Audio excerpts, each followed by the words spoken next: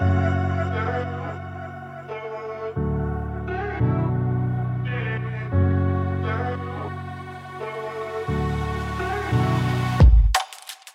to What is Your Bitcoin Story podcast with your host, Gigi. This is a podcast where we explore the fascinating world of Bitcoin and cryptocurrency through the personal experiences and stories of those who have taken the dive down the rabbit hole. We explore Bitcoin stories with a diverse range of guests, from early adopters, miners, maximalists, and traders. So join us on this exciting journey of past, present, and future Bitcoin, one story at a time.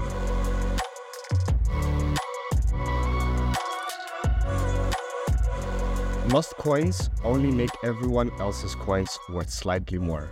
Think of it as a donation to everyone. Satoshi Nakamoto. Welcome back to What is Your Bitcoin podcast, where we discuss all things Bitcoin with our fascinating guests sharing their stories on how they got orange-pilled and how that's impacted their lives. Now, today's guest, we have with us PG, who has been a long-time enthusiast, evangelist, early investor, and a miner of Bitcoin. And it's with my pleasure to have PG as our first guest on our podcast. PG, thank you very much for joining us today. Thank you for inviting me. Pleasure. So, as the name of the podcast goes, what is your Bitcoin story? I guess the question is, what is your Bitcoin story? And where does it start? I guess it's a few years back. It's a few years back. It was back in 2012. Back in the day, I just heard about Bitcoin. It was part of our discussion with some friends of mine back in the day. And if I was trying to get a hold of some Bitcoins, back then it was almost impossible, or I didn't know how, couldn't find a way how. So the next best idea was to buy some equipment and be able to mine Bitcoin at home. This was, sorry, what year are we talking about more or less? 2012. Okay. 2012. So a decade ago. More than a decade ago, yes, exactly. So, yeah, I did some research into the mining equipment. Together with a friend, we found a company in China. It was called Black Arrow. So we ordered this really high-spec ASIC miners that they were supposed to be in concept. You know, they were going to be developed within the next 6 months or so, and they were gonna ship it to us. So I put the order in, sent the money over to Black Arrow in China, and I was waiting for the miners. But the miners were taking too long to arrive.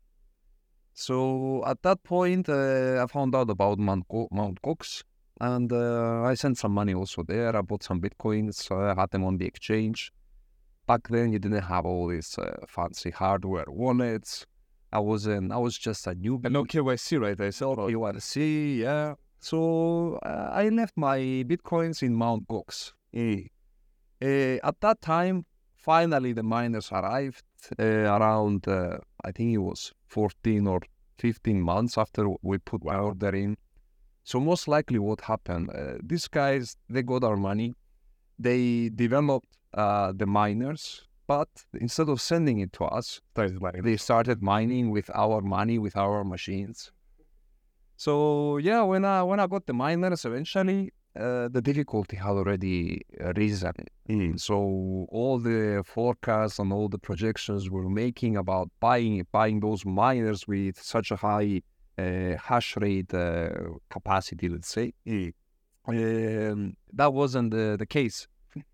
So our plan derailed a little bit, but nonetheless, I started mining. I used to have solar panels. So I could use that energy to subsidize the Bitcoin mining. And long story short, with the mining, I started mining in 2013 up until 2015. And I managed to mine around 8.5 Bitcoins.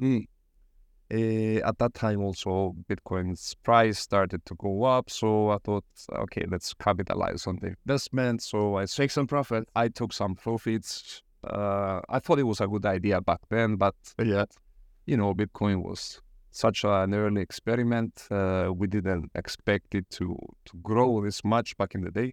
So I took some profits. Back to Mt. Gox. Yeah, that was my question. Yeah, the coins that I had there, they were also, they got hacked, stolen. And I think it was around 6.5 Bitcoins I had there. Oh, wow. It was the extra Bitcoins that I bought, not even the mining. And that's 6.5 Bitcoins. In today's compensation plan that they have, that's approximately, I believe, is 0.15 Bitcoins that I should expect back.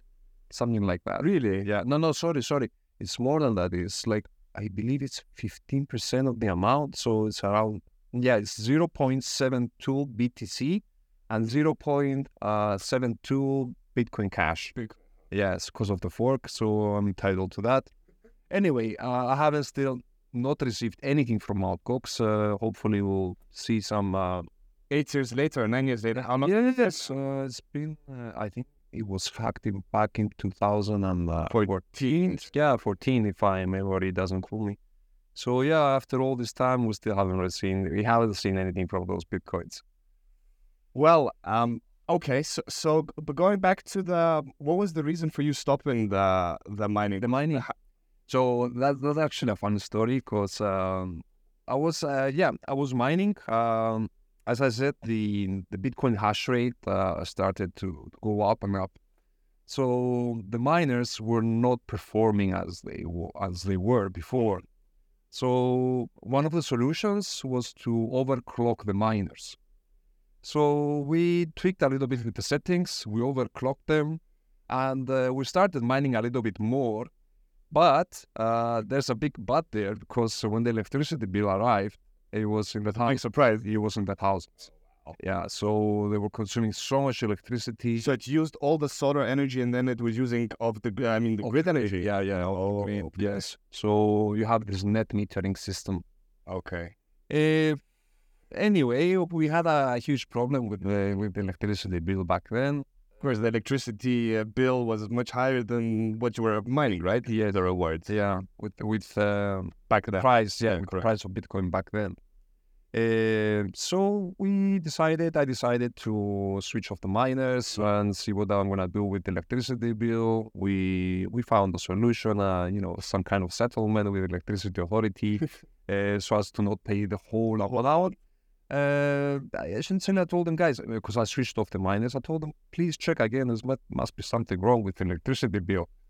So anyway, I didn't have to pay the full amount. Thankfully, I paid a good amount of it anyway.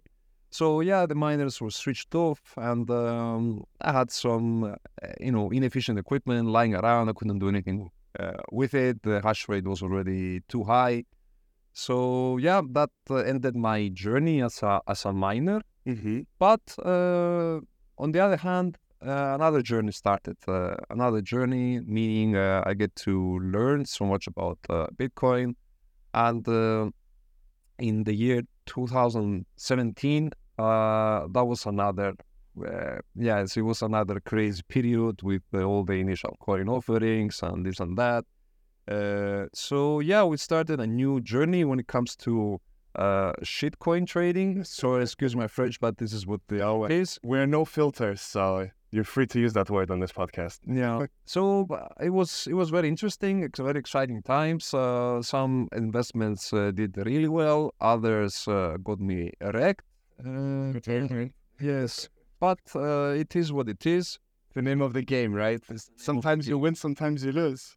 It was the name of the game. At that point, after this ICO craze that we witnessed in 2017, there was a lot of interest going on around currencies, around the technology.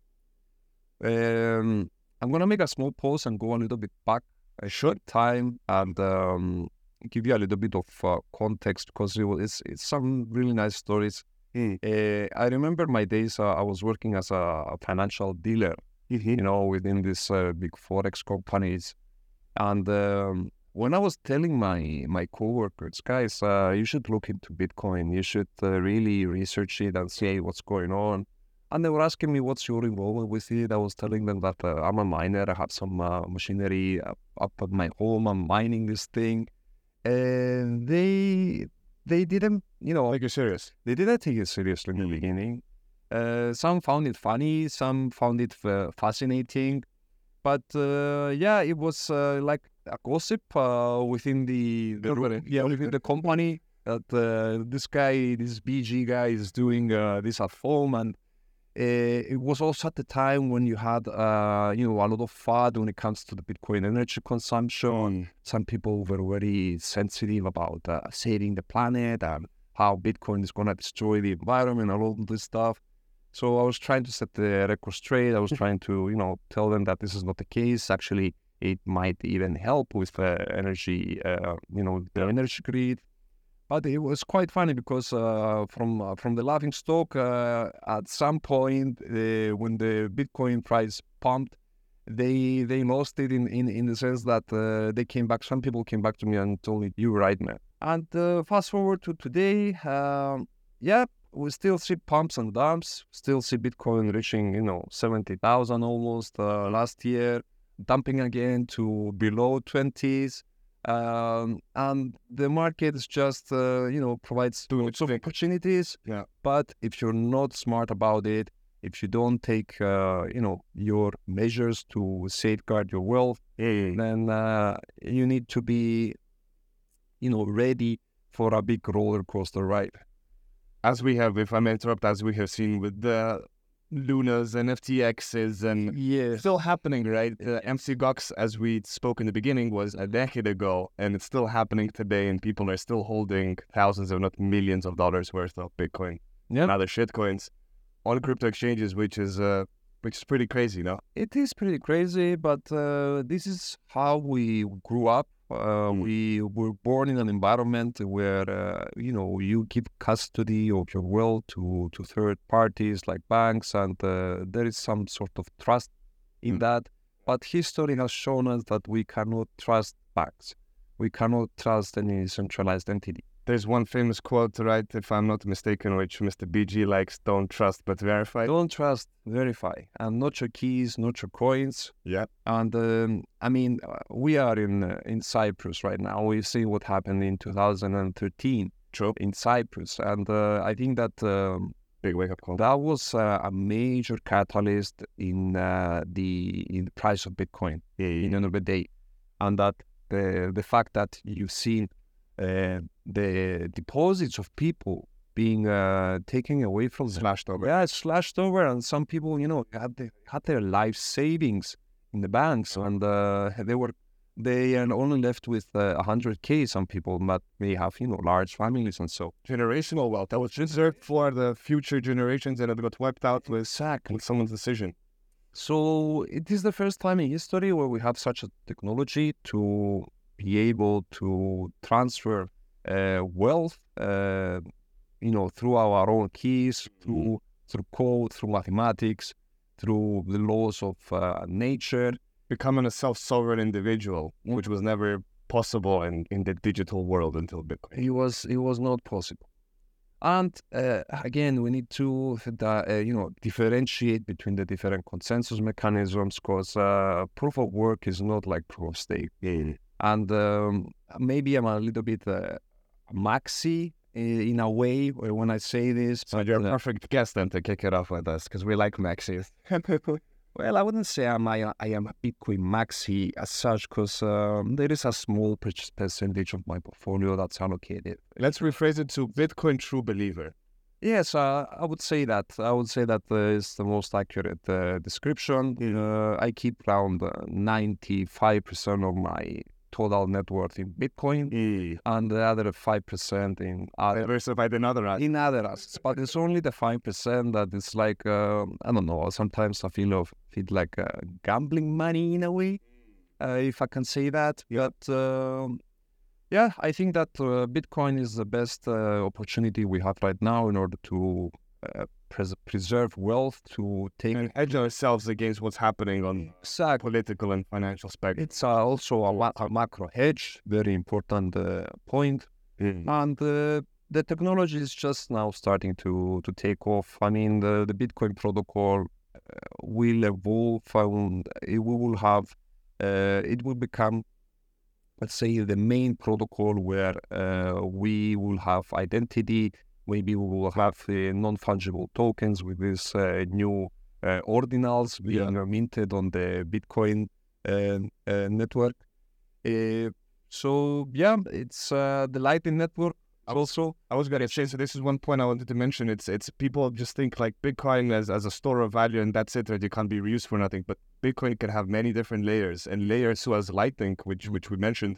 I think that's a great example to show that it's a perfect means of everyday exchange, that you can pay for things, and then, as you said, identity and non-fungible assets could also be different layers that could be built on top of it. So Exactly. So we need to consider Bitcoin as a protocol, as a technology, a fundamental technology that actually shapes the way that internet is structured today. And we are decentralizing the power away from entities and centralized tech giants. Yeah. So yeah, I'm all for it. I can't wait to see more developments taking place. And I don't really think that people say that we need regulation in order to have adoption, but I don't really think that's the case anymore. People need to be aware of the potential of the technology, how that regulation might not even be, let's say, the panacea, the solution for all the problems that we see in the space. And especially when we are creating laws and regulations that involve a lot of influence by centralized parties, I think that's just making things worse. So I truly believe that code is the rule when it comes to these protocols, and that regulations may be a little bit overrated. However, you still need the fiat on-ramps. You still need people having access to these assets, and many regulators around the world are considering to have like a global approach to how to deal with all this situation. But history has shown that the nation states that come about with too much regulation on these digital assets, essentially they are shooting themselves on their foot. Yeah. So businesses, people will go to other jurisdictions where they can actually be free to purchase these assets, whether with KYC or not.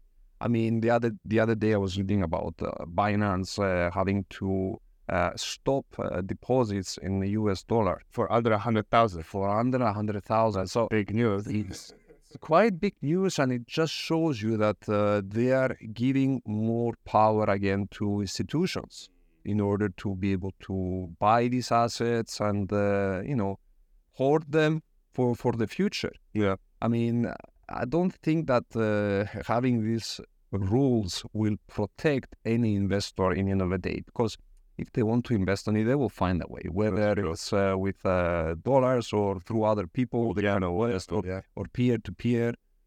So they don't really help. They just try to centralize power again towards institutions and the various entities. And we are living in very, very interesting times. Another point has to do with the European regulations and potential the MiCA, yeah, and the discussions around a potential ban on proof of work consensus mechanisms. So they are trying to promote proof of stake as a sustainable alternative, but they're really missing the point. They're missing the point, because proof of stake, you're actually promoting plutocracy in the end of the day. And I don't really believe that what kind of dangers they have been, preaching for 20 plus years around the climate change is really the truth. I believe that this narrative comes to, create and take away more control. Is pushing a climate agenda that, they're trying to basically measure how much carbon emissions each one of us is emitting. And Don't fart, BG, because you will be taxed for it. well, unfortunately, That's how they want it. yeah, this is where the world is going to. We'll see maybe digital identities connected with these carbon emissions, and it's truly really a nightmare. Yeah. And especially one thing that we didn't even mention, but maybe we could just touch the surface, CBDCs, right? This is the next thing that they want, In right? order to have a CBDC, you need to have also digital identity. Yeah. And it was about CBDCs. It's so funny because the other day I was reading about the Bank of England. So the Bank of England, they're discussing about the rollout of their new CBDC, and they mentioned that there will be some rules within the CBDCs that they will not allow Savings. hoarding, savings. Central Bank of Japan is talking about the same thing. But when you go back into the textbooks, all right, and you look at what is money and the three main functions of money, you will find out that money serves as a unit of account, a medium of exchange, and a store of value. So if you are prohibiting people from savings through CBDC, how does that serve the three functions of money? So they are kind of destroying money. In a sense, they're trying to promote these consumption-driven economies and without any savings. So what is the alternative? The orange pill. The orange pill is the only alternative right now, in my opinion. Unfortunately or unfortunately. Yes, you have only 21 million coins ever going to be in existence, hard written into code. I have proof of work that... the only and last, I believe, blockchain that is proof of work, right? Everything else is stake. You have proof of stake. Okay, you have also other protocols that utilize proof of work. Even Litecoin still on proof of work, which is and it's also quite decentralized when it comes to its infrastructure. There's some other coins out there that try to combine proof of work with artificial intelligence. So you have Bitcoin-like coins that... We saw what happened to Luna with AI speculations and trying to do algorithmic staking. Last week has been crazy with all the shit coins that carry an AI within their concept, pumping like crazy. Yeah. And this has also to do with the... All synthetic, right? Because at the end of the day, nobody's really controlling it. It's pretty much wild west when you implement this AI factor into this new technology. Well, there's some quite interesting projects out there. There are some projects, I'm not going to name them, but basically you have proof of work, and the miners, basically what they're doing, they're trying to mine computational resources for artificial intelligence. So they're giving out these resources for machine learning. Okay. Yes, so you are decentralizing instead of having one tech giant controlling an AI like Microsoft with ChatGPT. Yeah. You have thousands of nodes all over the world that are contributing this computing power in order to build the AI, which I think is great news. It's something that needs to take place in order to democratize also the artificial intelligence and have it free from censorship. I don't know if you played around with ChatGPT nowadays. We do it. It's like unless you're living under a rock, but you must have. My impression out of it is like it is a woke robot, because it's all over the internet. If you see some prompts, they're asking the ChatGPT to give some input on Joe Biden, for example. Yeah. Says the most beautiful words. Or the Trump ones. Yeah, but if you're asking him about Trump, that is not allowed. It's like it's taboo. So it's a little bit interesting when it comes to these new technologies and how they're shaping the world, and a little bit dangerous. I mean, if people nowadays, they're starting to use ChatGPT, and you will have all these browsers incorporating the artificial intelligence within the search results. Yeah.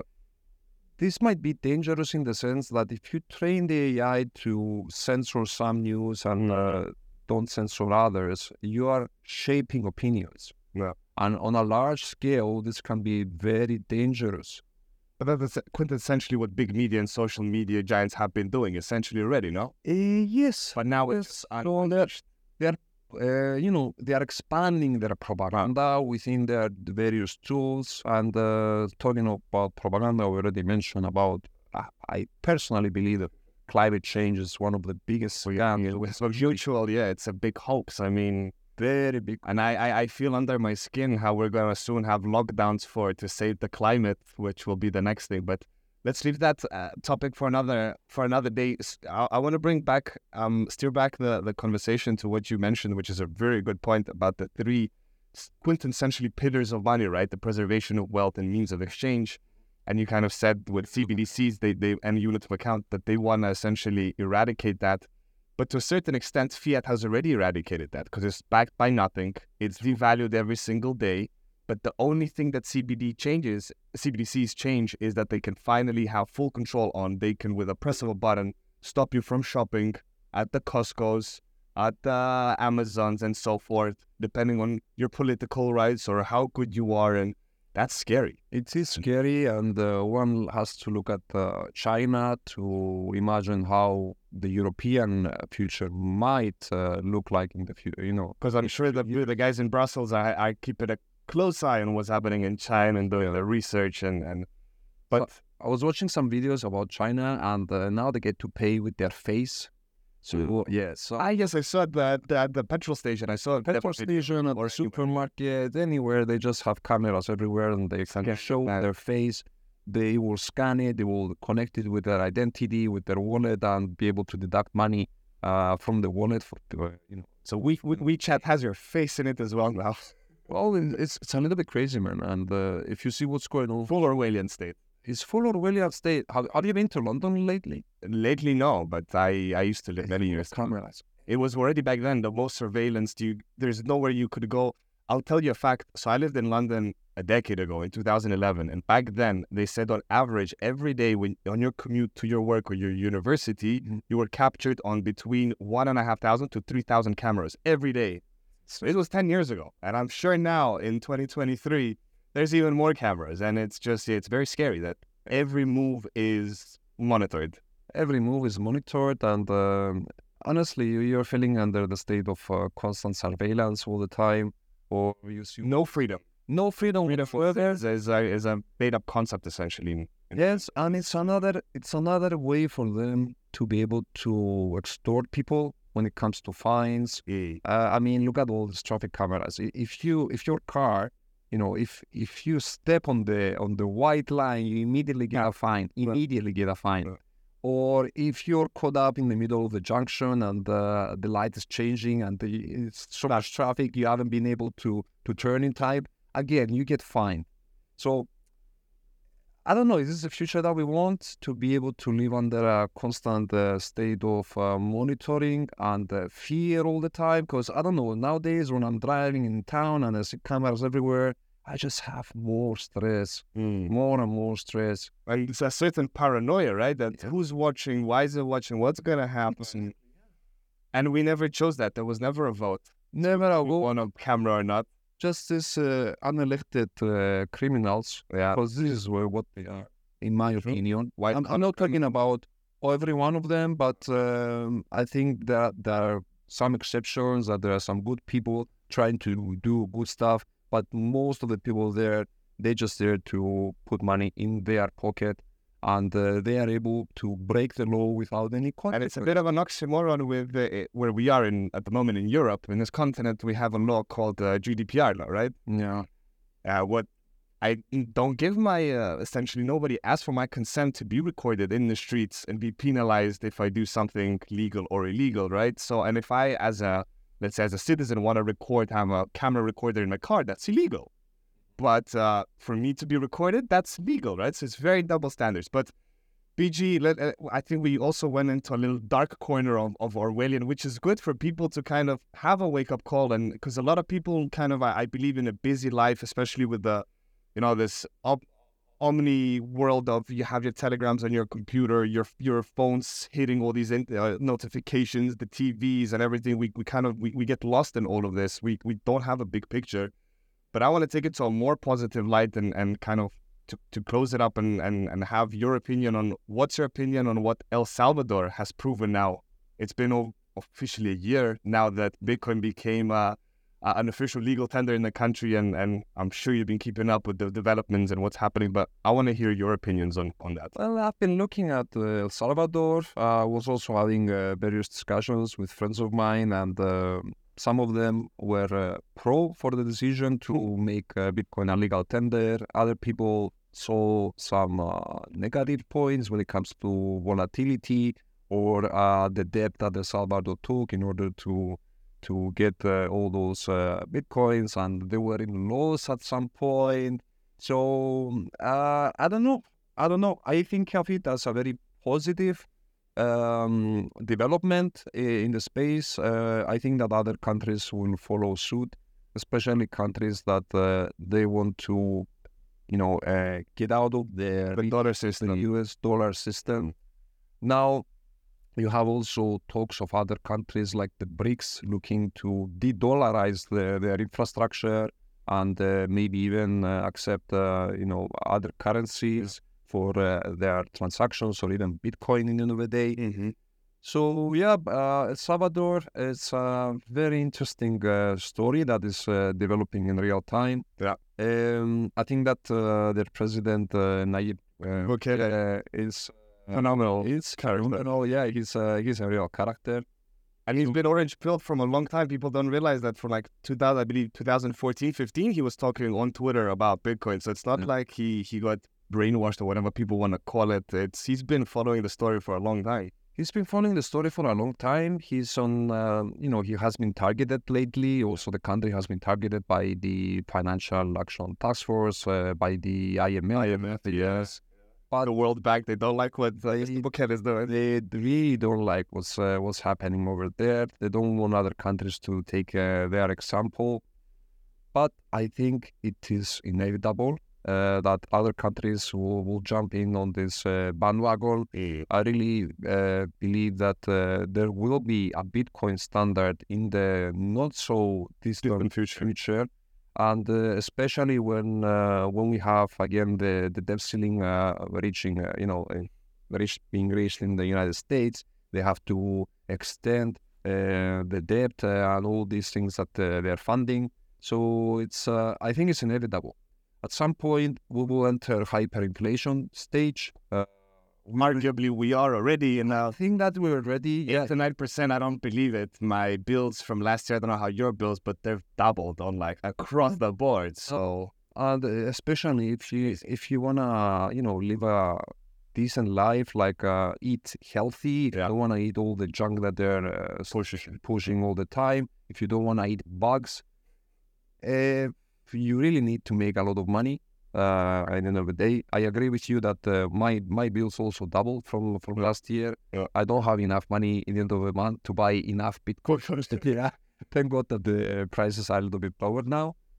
But my to close with an optimistic note, I think that Bitcoin adoption is inevitable.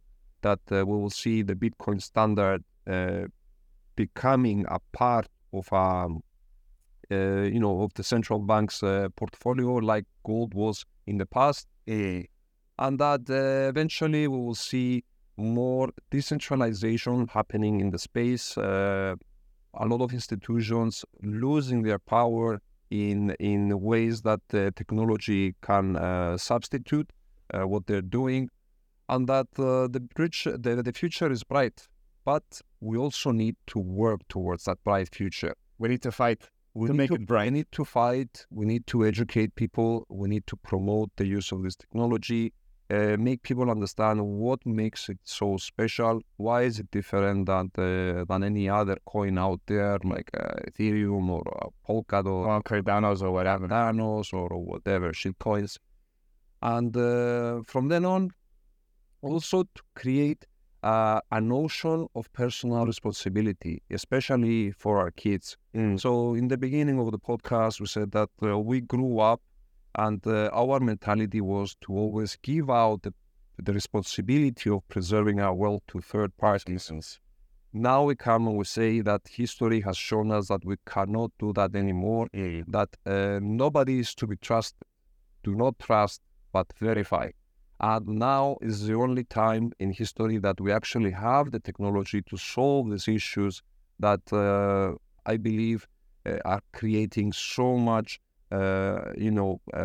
torment and suffering in the world because they have robbed us of the ability to preserve wealth, either through inflation or other means. Or taxation. Or fines, or whatever you want to call it.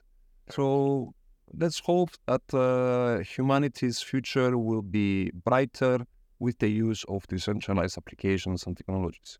Perfect. Well, I think you summed it very well, BG. I was going to ask you with a closing remark, but you read my mind. You went with a closing remark. But anything else you want to leave our listeners to kind of with the last point?